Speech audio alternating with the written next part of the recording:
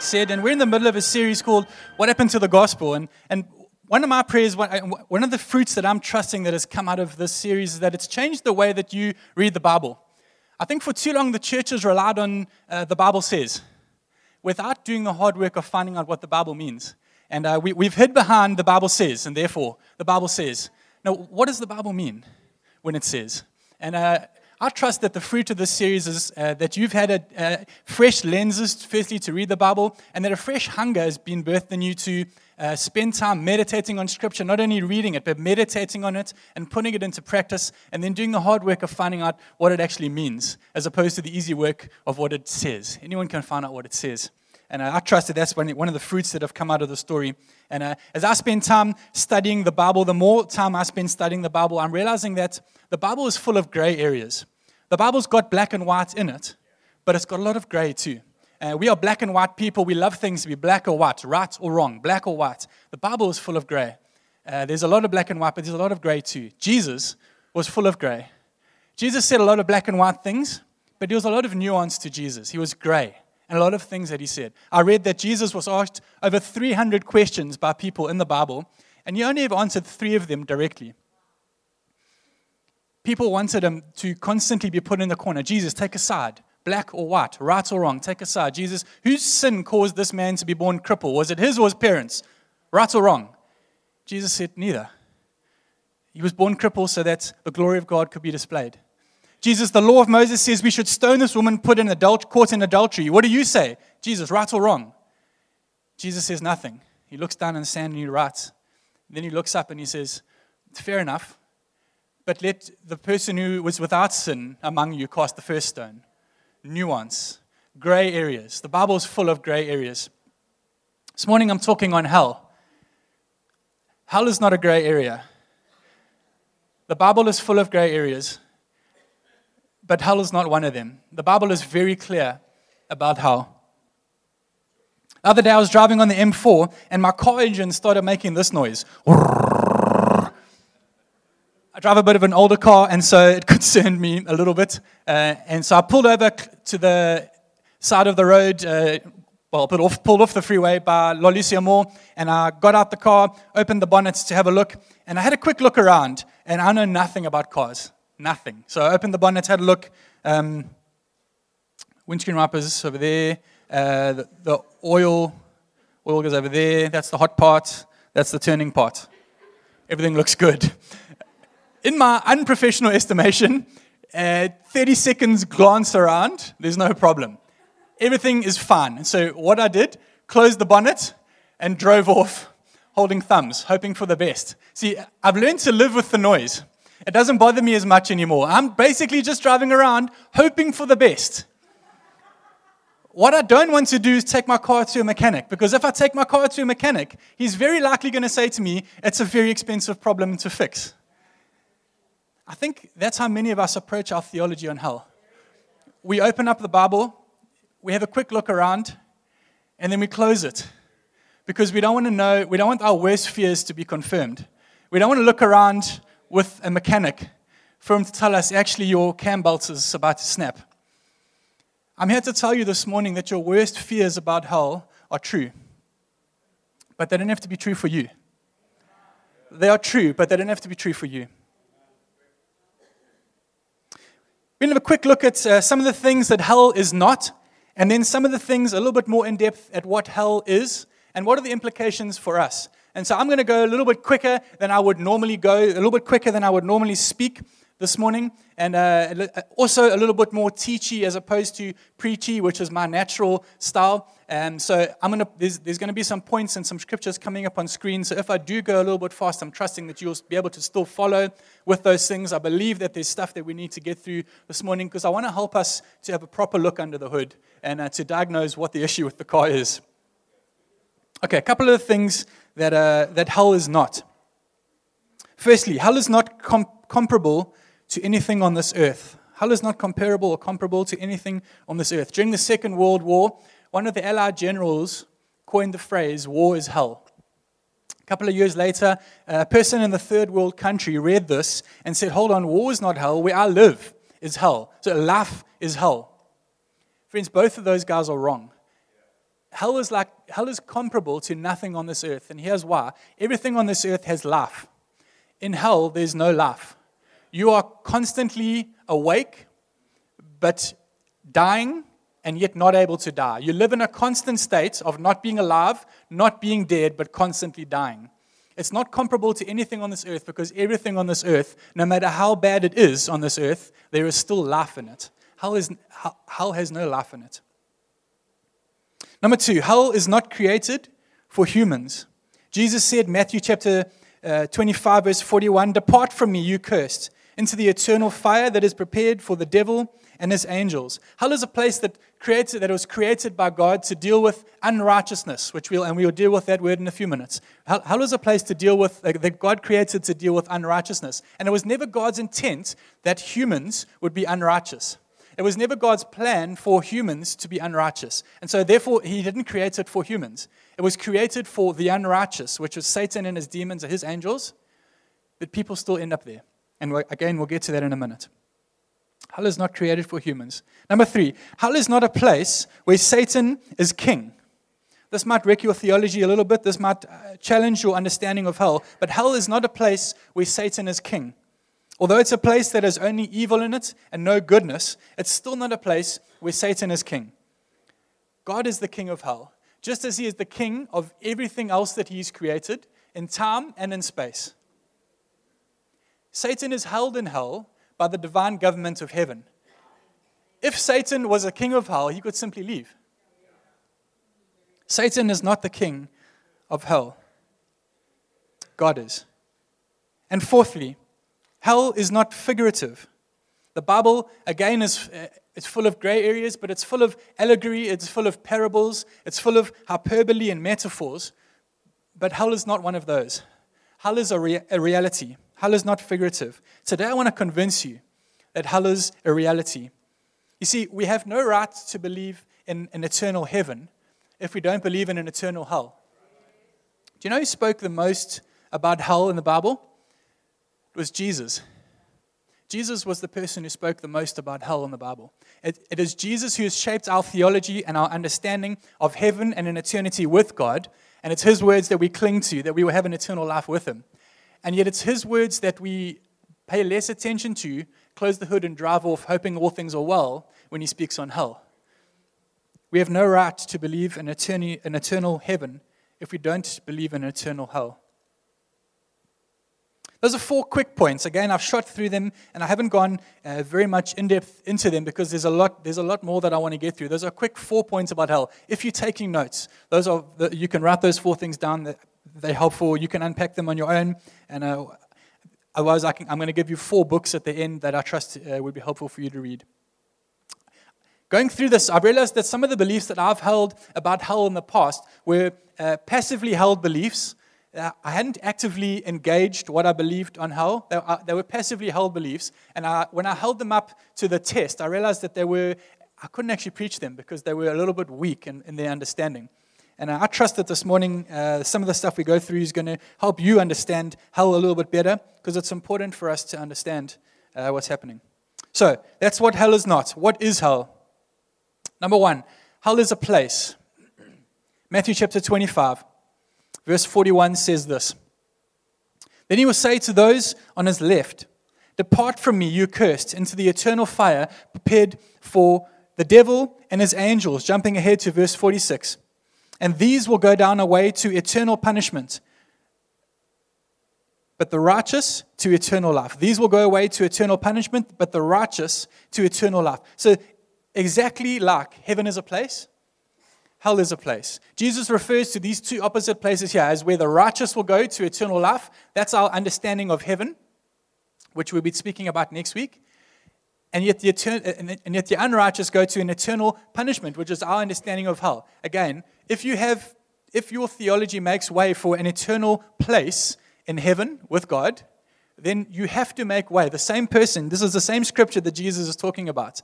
An eternity in heaven with God, an eternity in hell apart from God. As heaven is a place, so hell is a place. There's 3 Greek words and 1 Hebrew word that our English Bible is translated as hell. 2 of the Greek words, Hades and Tartarus, as well as the Hebrew word Sheol, that are all translated hell, they mean the grave or death. And they refer to a temporal place where all the unrighteous that have died are held until the day of final judgment, until at the end of the ages, when this world ends.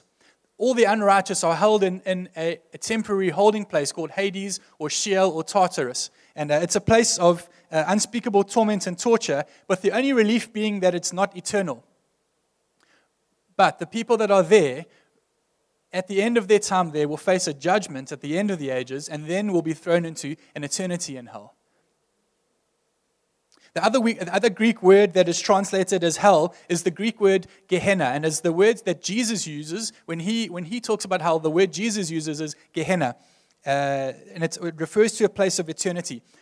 Gehenna is a place that is a literal place, and it's situated southwest of the city of Jerusalem. It's outside the city gates, southwest of it, and it used to be called the Valley of Hinnom.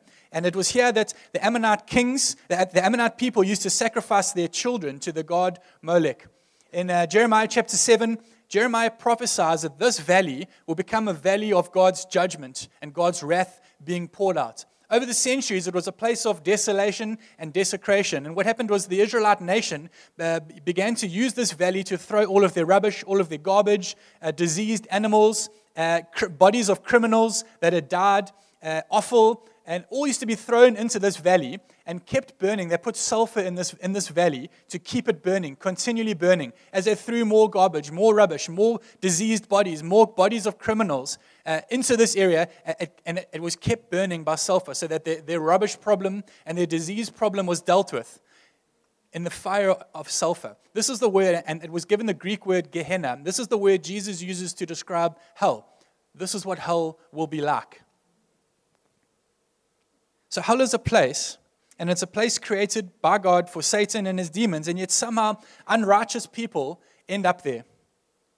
The word righteous simply means this: right standing with God. We talk righteous and unrighteous. The word righteous means right standing with God. To be right standing means that we no longer owe a debt. If I owe a debt to somebody, I'm not in right standing. Once that debt is paid, I'm in right standing with them. So remember, Paul talks in the book of Romans chapter 6, he says, the wages of sin is death. So sin has caused us to owe a debt that we cannot pay. By virtue of the fact that we are born human, we are born sinful, there's a debt that we cannot pay. There's a debt that has to be paid to God by virtue of the fact that we are born sinful. To be righteous means that Jesus has paid that debt on my behalf, and I'm in right standing with God. There's no longer a debt that is owed on my behalf to God. Jesus has paid that debt. That's what it means to be righteous, to be in right standing with God. So if hell was created for Satan and his demons, how do people end up there? The purpose of hell is to cleanse the world of all unrighteousness, and so return the earth to its original created state before sin entered the world and distorted it. Hell was created by God to right the wrongs of sin. Some people argue that the wrath of God displayed in hell is disproportionate to the destruction that sin has caused. It's a disproportionate reaction. God, you're overreacting. These people have simply misunderstood the gravity of sin. Human beings have done infinite damage to what God has created, not only environmentally, but to the very nature and the image of God, human beings. The value that humans place on God's creation is nothing. And so to understand the value of creation, we need to see the value that God places on creation. Take, for example, two cars. If I was to build a car in my garage, obviously, clearly with a lot of help, based on my knowledge of cars, if I was to build a car in my garage with my own hands, and then there was a car that came off the assembly line in China, and they equally drove, miraculously. They looked the same and they drove the same. One was built by me, one came off the assembly line in China. To a third-party observer, those two cars are of equal value. In my eyes, the car that I created is infinitely more valuable than the car that came off the assembly line in China. To understand the value of creation, we cannot value it ourselves. We have to go to the Creator to see the value that He places on creation. Genesis chapter 3, God creates the universe. He says, it is very good. It is very good. God's standard for very good is perfection. When God created the universe, He said, it is perfect. It is very good. He then places such a value on creation that he doesn't spare his own son, Jesus, but he sends him to earth to be a sacrifice, to pay the price for everything that has been created, to be redeemed back into a relationship with the Holy God. Everything that has been created that doesn't choose to take hold of the sacrifice made by Jesus needs to have righteousness fulfilled on their behalf in another way. Remember that we said in week 1, speaking about the power of the gospel, I'm not ashamed of the gospel, that the means of salvation is outside of our grasp. We are unable to save ourselves. You can try your hardest. You can say the best things. You can say the right things. Be a good person. But you're never going to be able to be very good. You will never be able to be perfect. You can be as good as you want. You will never be perfect. If God's standard is perfection, you will never reach that standard on your own. There are only 2 ways for righteousness to be fulfilled, either through the cross of Jesus or through the fire of Gehenna in hell. Both of them last for an eternity, and both of them satisfy the wrath of God against everything that is unrighteous. I'm going to say that again because the crux of my whole sermon rests on that sentence. There's only 2 ways for righteousness to be fulfilled. There's only 2 ways for the debt that you owe to be paid. Either through the cross of Jesus or through the fire in Gehenna, in hell. Both of them last for an eternity, and both of them satisfy the wrath of God against all unrighteousness. Every person that does not rely on the cross of Jesus to make them righteous, to be in right standing with God, will die with a debt still owing on their behalf, the wages of sin. And they will need to pay that debt for themselves, for eternity in the fires of hell. In a place that was not created for them, but for Satan. So hell is a place, and hell is God's final means to cleanse the earth of all sin. Jesus says, Matthew chapter 13, verse 49, "So will it be in the end of the age. The angels will come out and separate the evil from the righteous and throw them into a fiery furnace. In that place there will be weeping and gnashing of teeth." Matthew chapter 13, verse 49. Remember, hell is God's final means to cleanse the earth of all sin, but hell is not God's primary means to cleanse the earth of sin. Hell is not God's plan A to rid the earth of sin. Hell is God's final means. God has made a path to salvation and righteousness available to us, but it's our decision whether or not we take advantage of that path, whether we appropriate that path for ourselves, whether we walk on that path. In the end, at the end of the ages, the earth will be cleansed of all sin. The earth will be put back into a perfect state. However we end up there is our decision. We either end up there through the cross of Jesus, or we end up there through the fires of Gehenna. What will hell be like? How is it described? I think we can have a very relaxed view of hell. Again, I don't want to know that my cam belt is the one making the noise. I'll just close the engine, drive off, and hope for the best. Maybe I'll get used to the noise and it won't bother me so much until I'm driving to Mozambique and I have a head gasket go. I think that we take a relaxed view on hell because we live in an age where we watch horror films. We are surrounded by horror every day of our lives. We live in horrific times. And so we take a relaxed view on hell. Friends, I'm here to tell you today, we think we can take the horror of it. I'm here to tell you that we cannot take the horror that is hell. We cannot stand the horror that is in hell.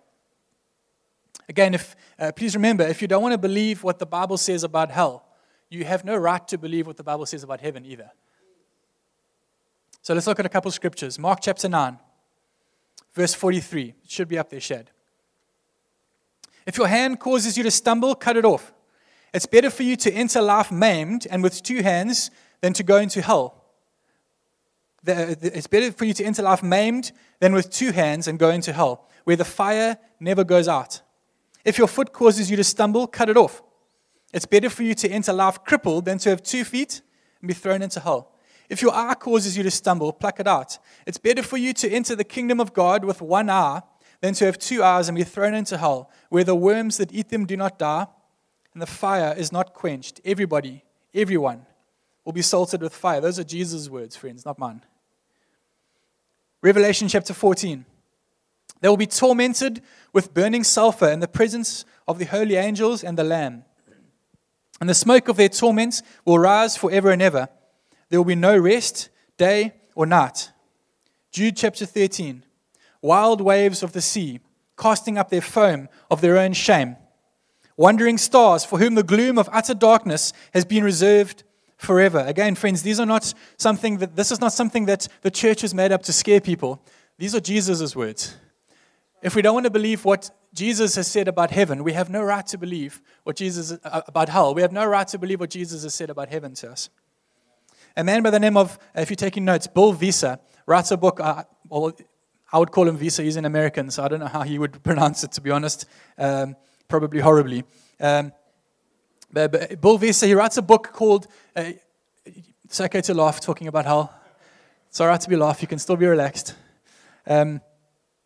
He writes a book called 23 Minutes in Hell. And he has a vision one night, and he's taken to hell. And he writes a book, and if reading's not your thing, he also has a few YouTube clips describing his experience, what it was like in hell. Whether it be, we can argue if it's metaphorical or he was in a dream, or he was whatever it was. We can argue those things. The fact of the matter is, something happened to him, and it's helpful for you to go and read that book, or even if you're not a reader, go watch the YouTube clips. Bill Visa, 23 Minutes in Hell. See, the reason that hell is consumed with fire is because God Himself is a consuming fire. Exodus chapter 3, when God reveals Himself to Moses for the first time, what does He do? How does He get Moses' attention? Well, Moses is walking and he sees a bush that's burning, but it's not consumed. A fire that is burning a bush. And Moses says to himself, this fire is burning this bush, but yet the bush is not being consumed. The reason that fire is burning constantly, but yet it's not consumed, constantly living in the state between not alive and dead, but not able to die, because it's burning but not consumed. That is the fire that is our God. God reveals Himself as that in Exodus chapter 3. That's not the God of Revelation, friends. That's the God that the first time He reveals Himself to a man outside of Adam and Eve is Moses, and that's how He reveals Himself. Jesus tells us a story that I'm going to go through that gives us a little bit more insight into what hell is like. Luke chapter 16, it should be there, Shad. It's a bit of a long scripture, and I'm going to go through it and read it and then pick out a couple points of it. Luke chapter 16. There was a rich man who was dressed in purple and fine linen, and he lived in luxury every day. At his gate was laid a beggar named Lazarus, covered in sores, and longing to eat what fell from the rich man's table. Even the dogs came and licked his sores. Delicious. The time came when the beggar died, and the angels carried him to Abraham's side. The rich man also died and was buried. In Hades, where he was in torment, he looked up and saw Abraham far away, with Lazarus by his side. So he called to him, Father Abraham. Abraham here has a picture for God. Father Abraham, have pity on me. Send Lazarus to dip the tip of his finger in water and cool my tongue, because I'm in agony in this fire. Abraham replied, Son, remember that in your lifetime you received good things, while Lazarus received bad things. But now he is comforted here, and you are in agony. And besides all of this, between us and you, a great chasm has been set in place, so that those who want to go from here to you cannot, nor can anyone cross over from there to us. He answered, I beg you, Father, send Lazarus to my family, for I have 5 brothers. Let him warn them, so that they will also not come to this place of torment. Abraham replied, They have Moses and the prophets. Let them listen to them. No, Father, he replied. If someone from the dead goes to them, they will repent. He said to them, If they do not listen to Moses and the prophets, they will not be convinced, even if someone rises from the dead. Again, friends, these are Jesus' words on hell. This is not something that I've invented, the church has invented over the centuries to scare people. These are Jesus' words on hell. Could you put the first part of that scripture up, Shad? I want to pick a couple things out of that scripture, a couple points of what Jesus said. Firstly, number one, Jesus assumes people's belief in hell. So the people that he's talking to, very often when Jesus is teaching on something that is outside of their understanding, he uses a story or he uses a parable, or he says the kingdom of heaven is like, and he explains it to them because they have no grid of reference for it. When he talks to his disciples, when he talks to the people here, He assumes their knowledge and their understanding of hell. What he is in effect saying is everything you have been taught in your Jewish tradition, everything that you've been taught about hell, your contemporary understanding of hell is true. It's correct. He makes that assumption right off the bat. Number 2, the rich man is conscious. He's conscious. So remember that the state I've been trying to describe a state between life and death, but unable to die. He's keenly aware of his suffering, but he's also aware of those who are not suffering with him. The rich man is conscious. He's conscious in hell. Number 3, he's in pain. He says to his father, I'm in torment and I'm in anguish in this flame. Number 4, God doesn't answer his prayer. He's praying, Father, relieve me of this anguish. Father, please send someone to my brothers. Let them tell. He's praying to God very earnestly, and God doesn't answer his prayer. Friends, hell is a place where God doesn't answer your prayer. Day and night, God doesn't answer your prayer. If you're on earth here, I want you to understand, if you are waiting for God to answer a prayer, if you've yet to see the fulfillment of a promise or the answer to a prayer that you've been trusting for, friends, I want to set you free this morning. The only place that God doesn't answer prayer is hell. Earth is a place where God is able to respond to our prayer. It's not that God doesn't hear your prayer in hell. He hears your prayer in hell. He's unable to respond though. On earth, God hears your prayer and He's willing and He's able to respond to it. Hell is a place where God doesn't answer your prayer. Number 5, he has memory. He has a memory of his brother, of Lazarus. He knows Lazarus' name, of his brothers on earth. He has a memory. I think this is one of the worst things about hell, is that you have a memory. You're constantly reminded, you're constantly filled with regret because of the decisions you made that put you there. I wish I hadn't. I wish I had. I wish I hadn't. I wish I had. I have a memory. I'm not sure how true this is, but I've heard that when you go in for an operation and you have anesthetic, what anesthetic does is it actually blocks your memory.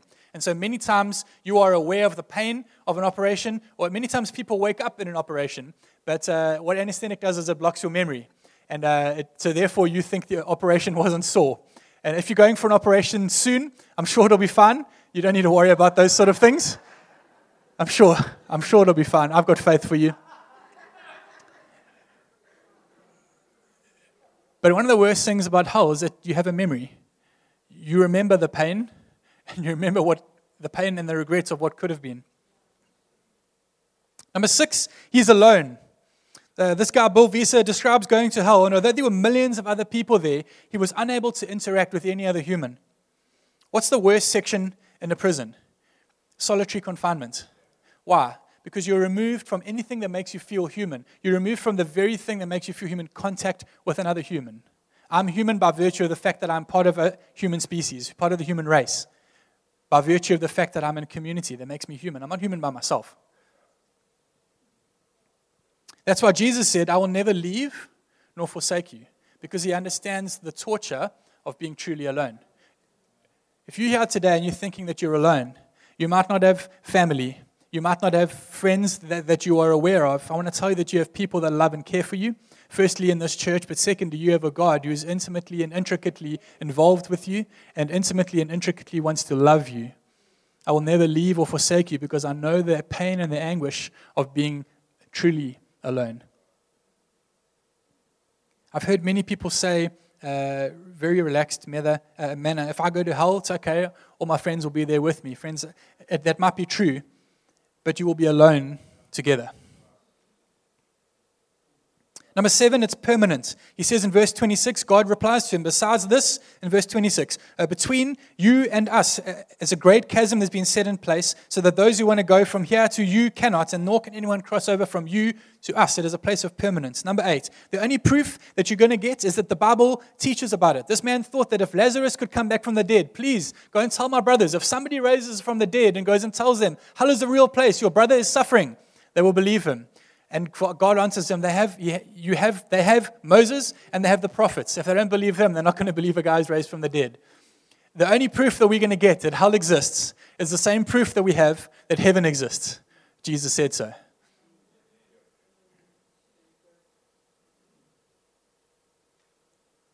So hell is a place, hell is God's final means to cleanse the earth of all sin, and hell is for eternity. Hell is for eternity. You know the song Amazing Grace? The last verse says this: when we've been here 10,000 years, bright shining as the sun, we've no less days to sing God's praise than when we first began. Beautiful. Flip that in reverse. When you've been in hell 10,000 years, you've no less days to pay off the debt that you owe than when you first began. You haven't begun to pay off the interest yet after 10,000 years. Friends, eternity is a long time, a very long time. But it's made to feel longer relative to what you're doing for eternity. Einstein has a theory of relativity, and my boys live out the theory of relativity. We have an Xbox, and they play a 2-shooter game, but there's 3 of them. So I've got to sort that out somehow so that they have 15-minute sessions. 2 of them play 15 minutes. They're on a 15-minute rotation. Here's the theory, the practical of the theory of relativity. The person shooting, the person playing, their 15 minutes feels like 1 minute. The person waiting to play is convinced their 15 minutes waiting is an hour. Convinced. Impossible, Dad. His 15 minutes was way shorter than mine. Way longer than mine. Eternity, time is relevant based on what you are doing in the time. And eternity in heaven will be like a twinkling of an eye. It's because it won't feel long enough in eternity. Suffering indefinitely, not only indefinitely, but for an eternity, I can't begin. I think the reason that many people don't think of hell as an eternal place of conscious punishment is because they don't want to think about it. And so they tell themselves, they comfort themselves that a loving God wouldn't send people to hell for an eternity. They pin all of their hopes on the love of God, sparing people for an eternity in hell, from an eternity in hell. C.S. Lewis puts it this way in his book, The Problem of Pain. In the long run, the answer to all those who object to the doctrine of hell is itself a question. What are we asking God to do? If you believe that God will not send people who do not know Him to hell, what are you asking God to do? To wipe out their past sins and at all costs to give them a fresh start, smoothing over every difficulty and offering every miraculous help. But He's already done so on Calvary, the cross of Jesus. To forgive them, they will not be forgiven. To leave them alone. Alas, I'm afraid that is what He does. You see, friends, that it's the love of God that caused Him to make a way available to us, so that mankind didn't have to suffer for eternity. Remember John 3:16. God so loved the world that He gave His only Son. In Deuteronomy chapter 30, when God is giving His laws to His people, He says this: I call on all of heaven and earth to be a witness to you today. I lay before you life and death, blessing and curse. Choose life. I give you a path of life and a path of death. Choose life. Jesus Himself, when He came to earth, He said, I am the way. So friends, those are the people that are holding on for God to the love of God, that He would never send people to hell for eternity. God, you've got to make a way for them once they've died. He's made a way for them. All we need to do is choose His way. I think the way that God approaches this and deals with it should be very freeing to us as pastors, as counselors, as parents. It's our responsibility to make a way available for people that leads to eternal life. And to help them walk on that way. If they choose not to, if they choose a path that leads to death, we cannot bear those consequences for them. We cannot go back. God doesn't change His mind. He's made a way. If you choose this way, it ends up here. If you choose this way, it ends up there. Friends, all of us pretend to be something that we're not at some stage in our lives. We all pretend to be something that we're not. But none of us pretend to be perfect. It's very funny. My kids play pretend all the time. In their playing of pretend, none of them pretend to be perfect because it's too ridiculous. They pretend to be firemen. They pretend to be policemen. They pretend to fly. But they don't pretend to be perfect because it's ridiculous. This is God's standard, perfection. To be perfect is to be righteous, to be in right standing with God. In other words, we owe nothing of the debt of sin, no any longer, because it's been paid in full. Either we put all of our trust in Jesus to pay this price on our behalf, or we pay the price ourselves. It will take us an eternity to pay off this price in hell. Righteousness is only achieved at one of two places, the cross of Christ or the fires of hell. Hell is a place. Hell is God's final means to cleanse the earth of sin, and hell is eternal. William Wilberforce, you might have heard of him, he was the founder of the Salvation Army, and he said this in his speech to the first graduating class of the Salvation Army. I'm sorry that I made you sit through 2 years of training to equip you to lead a lost soul to Christ. It would have been better for you to have spent 5 minutes in hell. I believe that the church needs to be stirred again by the horror of an eternity in hell in order for us to speak to those who don't know Jesus and warn them of the wrath of God that is to come. We have to be fueled by the fires of hell below us, but captured by the beauty of heaven in front of us.